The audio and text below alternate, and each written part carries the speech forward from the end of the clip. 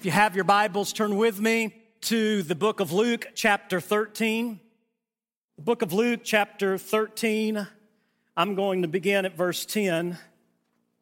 Today, I just have a very simple message that I really kind of adapted from my dad. My dad, when he did not like the way that I was acting, would say to me, "Son, you better straighten up and fly right." Now, I don't know exactly what that expression meant, but what I did know is what happened if I didn't change my behavior after the expression.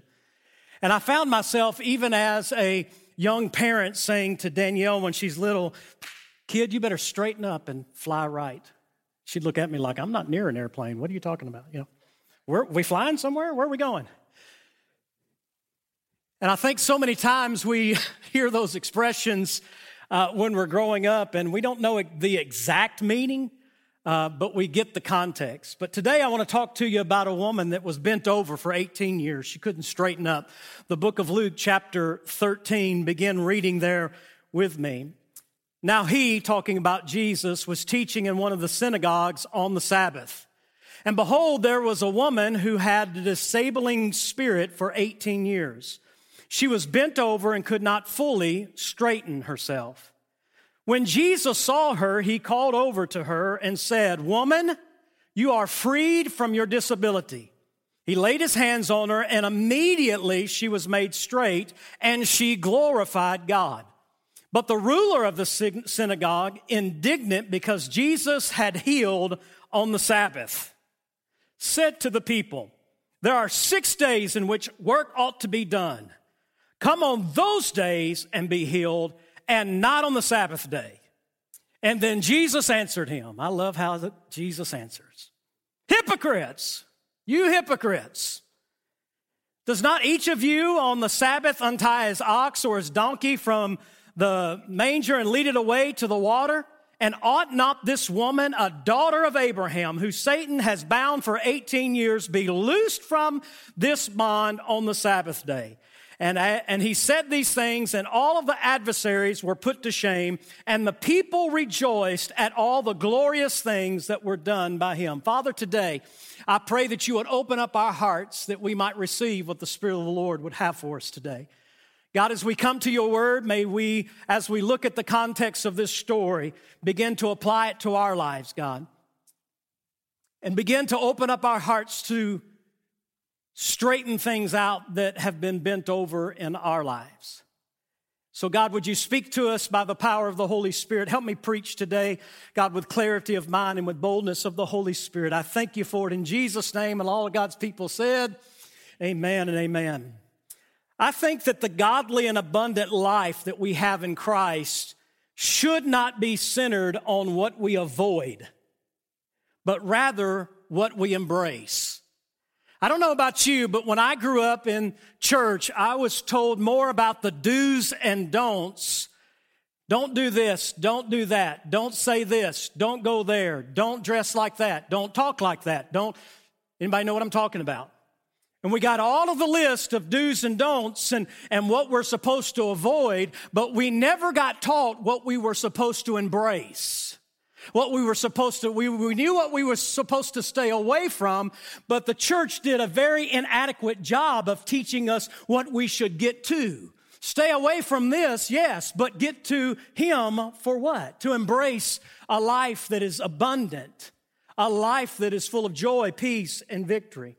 And this morning, I want us to look at this story in the Bible that teaches about this lady that had what the King James says, or the New King James says, a spirit of infirmity.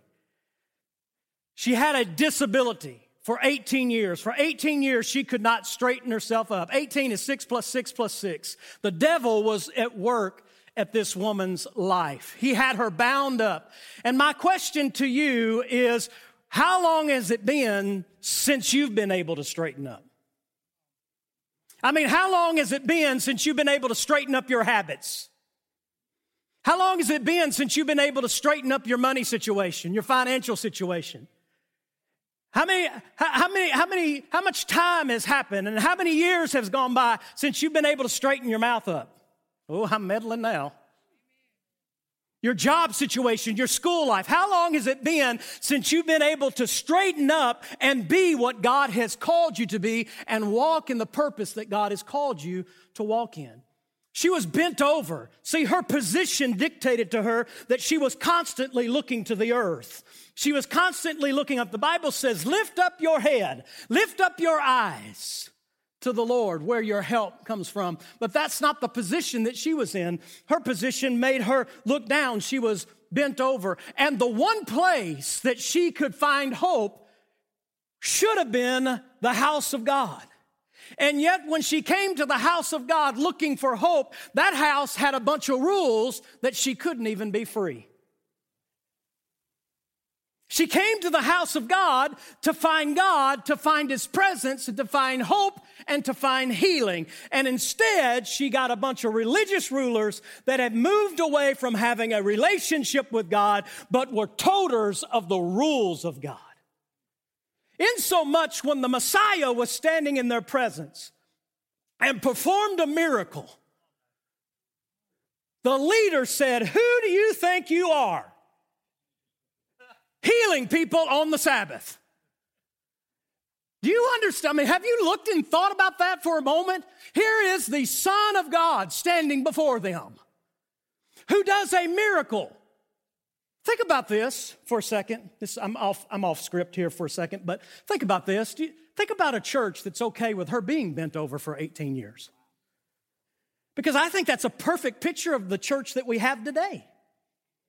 We're content as long as they come. As long as they pay. As long as we can keep the doors open and the buildings open. But is that what it's really all about? The fact of the matter, she was bent over and couldn't see Jesus, but that didn't mean that Jesus couldn't see her. And Jesus performs a miracle, and when he performs a miracle, the church tries to shut it down because it didn't happen in the parameters of their religious system. And I don't know about you, but I've had all that I could take of religion. Jesus labeled it very well. When religion rises up, you can use the word hypocrite because it's going to be there every time. When we are more excited about the rules than we are somebody's life being changed by a relationship with Jesus Christ, I'll tell you what, you ought not to do that. Well, that may be very true. But sometimes stopping that is so difficult on our own and within our religious systems because we won't let people get to Jesus. The cycle breaker that we talked about last week. Our rules prevent people from having access. And you would think that this is something that we would read in the Bible, that we would see, and we would be adamantly opposed to. But really, when we look at Scripture, we see a perfect picture of what's going on today. Because if you don't do it my way, I'll just go to another church. Well, this ain't Burger King, baby. You don't get it your way. You get it God's way. Well, I don't know. I just need better music. I just need an organ. I just need this. I need that. And you start dictating how it's going to be done. You're no different than the Pharisee that said to Jesus, "Hey, you can't heal on the Sabbath. We got rules in this church." Yeah. I remember one time I was pastoring and I had this little lady that God had miraculously changed her life. I mean, just totally delivered her. And we were singing Amazing Grace one Sunday. And she started thinking about the words to Amazing Grace. And she stood to her feet and she screamed like she was on fire. I mean, she screamed so loud she scared me, and I'm the pastor. I saw it coming. I was on the platform, watched her stand up. I said, "Oh, she's about to shout." But when she did, it scared me. It scared other people, and the other people that were scared didn't know her story, but I knew her story. And even though she scared me, I knew why she was shouting. But see, other people thought that she was not acting in the parameters of their comfort zone. How dare her act like that? How dare her scare me? Well, bless your heart, honey. How dare her stand and give God glory for setting her free? The fact of the matter is, she was one of our bus people who was brought in from the inner city. She was a prostitute that had given her life to Christ, that had gotten delivered from drugs, and now had a job. That's why she shouted, "I once was lost, but now I'm found. I was blind, but now I see. Isn't it amazing how religious we can be when we think that we're not religious? You know, we're in a church, I'm wearing a t-shirt. Woo, man, I never dreamed. Come on, how many of you grew up in the Pentecostal church? I never dreamed that you could have the anointing without a tie on. I wish you knew it back then. I used to preach tent meetings in the middle of August. I was almost 500 pounds in a suit with a tie on, having a heat stroke. Everybody out there, they're just, praise the Lord, glory to God. And I'm up here going, you know, sweating out 90 pounds. I sweated out a grown woman and just preaching. 90 pounds of sweat. I used to have to change my suit to go home. I couldn't take off my jacket because it would offend people. I should have took it off and threw it at them. Isn't it amazing the rules that we make and the parameters that we put on God?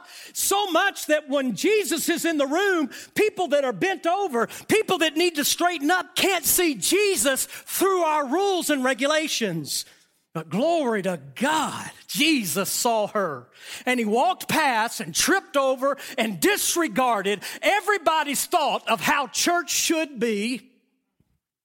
I wish somebody helped me preach today. I know you smell chili, but seriously. He stepped over what everybody was comfortable with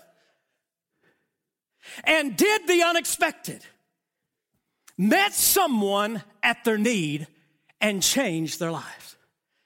Oh, would it be to God that in churches all across America, people that can't see Jesus because of all the stuff we put in place that keeps them from seeing, that all of a sudden they would begin to see him for who he really is and for what he really can do. Jesus saw her. He saw her and he called her out. He said, come here, woman, come here. He said, woman, you are freed from your disability. You are freed from your infirmity. Notice what he did not say. Man, God really, about 4 or 5 o'clock this morning, God showed me this. He did not say, disability, come off this woman. He didn't say, spirit of infirmity, you have to go. Isn't that kind of how we pray? When we pray for people? Sickness, leave this person. Look what he said. No, Jesus said, woman, you are freed from your disability. You're free from your disability because I believe that this woman had had her disability for so long that it became who she was. It was her identity. It was how she related to herself. It was how she got attention. That's just how I am. And Jesus wanted her to know that what had owned her for 18 years did not own her. And that not only had he released her, but she needed to release it. Because last week we talked to you about how to get released and how to break the cycle. And Jesus broke the cycle, but you need to let go of what had you bound. Jesus' responsibility is to loose the woman. And he loosed her and set her free, the Bible tells us. And then it becomes her responsibility to let go of the infirmity. I had somebody come to me one time and says, I want to stop smoking. Would you pray for me? I said, absolutely. Go to your car. Get your cigarettes. Huh? Like in the middle of service, I said, go get your cigarettes. And they're standing there looking at me. I'm like, go to your car. The thing with 4 wheels you drove with. Get your cigarettes, bring them in. And I said, while you're out there, open your trunk and get the carton that's in your trunk. She did. She came in with a whole carton. That's like $275. She set it down on the altar. And you asked me the question, why did you have her go to the car? Because if we're going to ask her to be free, she can't go back and be surrounded by what she's trying to be free from. See, I knew God was going to set her free. I just wanted her not to go back and her not be free because she hadn't let go of it yet. So I took all of it away from her and put it up there. Could have paid the church building off. Think about it for a moment. How many times have we say, well, God, I want you to set me free of this, and I want you to set me free of that, but we don't put guardrails in place to keep us from being free. Jesus sets us free because Jesus wants to set us free. When this woman came bent over, it bothered Jesus so much that he stopped what he was doing and said, no, I'm not going to preach about the goodness of God while she's bent over. No, I've got to get to her. Oh, I wish somebody'd help me. So the question is, are you going to let go of what he has freed you from? Are you going to let it go? Because he set you free. Jesus called to her, and then Jesus set her free. And my Bible teaches me in John 8, whom the Son sets free is free indeed. Whom Jesus sets free, you're free. So if you're bound to it, it's because you embrace it once again. Let me give you 2 points as I close that'll help you straighten up and fly right. Number 1, don't focus on the problem, focus on the process. Don't focus on the problem, focus on the process. I said it last week in my message, Breaking the Cycle, that you need to zoom out. But I didn't really tell you how to zoom out. So how do you zoom out? Worship is how you zoom out. Worship is how you get the bigger picture, because worship reframes our circumstances. Oh, I wish you'd hear me. Worship reframes our circumstances because it helps us see God for who God really is, and it helps us walk in the fullness of God because we've been in His presence. Albert Einstein said this: you can't solve problems in the same mindset that you created them. Many times Jesus is in the room, but we're distant and we're disengaged in our mindset and in our worship. We are more content at listening to the instruments play and the singers sing than we are in engaging into what's happening in the room, realizing that Jesus is in the room and He wants us to straighten out, and He's there to give us the power to do it. Secondly, don't focus on your past, focus on your purpose. I think we understand everything in life through worship, because how are we truly supposed to see our circumstances the way that God sees them if we don't get in His presence and see how He sees them? Because when we're not in His presence, our problems seem so big. But when we get in His presence, now all of a sudden He becomes bigger than the mountain that's in front of us. Because our perception changes. Because our views change off of our problems and onto the God that solves our problems. Am I helping anybody this morning? In closing, David said this in the book of Psalm chapter 73. He said, I tried to understand it all. I tried to understand it all. What was he talking about? He was talking about the problems in his life. And he said, it was just too hard for me to see it. I tried to make sense of all this, but in my mind and in my own heart, I couldn't understand it all. But notice that one word, it says, until.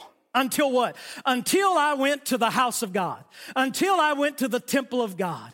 Then I understood what was happening. See, all of a sudden, he gets perspective, he gets wisdom, he gets understanding because he's been to the house of God where the presence of God is. He's been in the presence of God to receive the power of God, to walk in the purpose of God.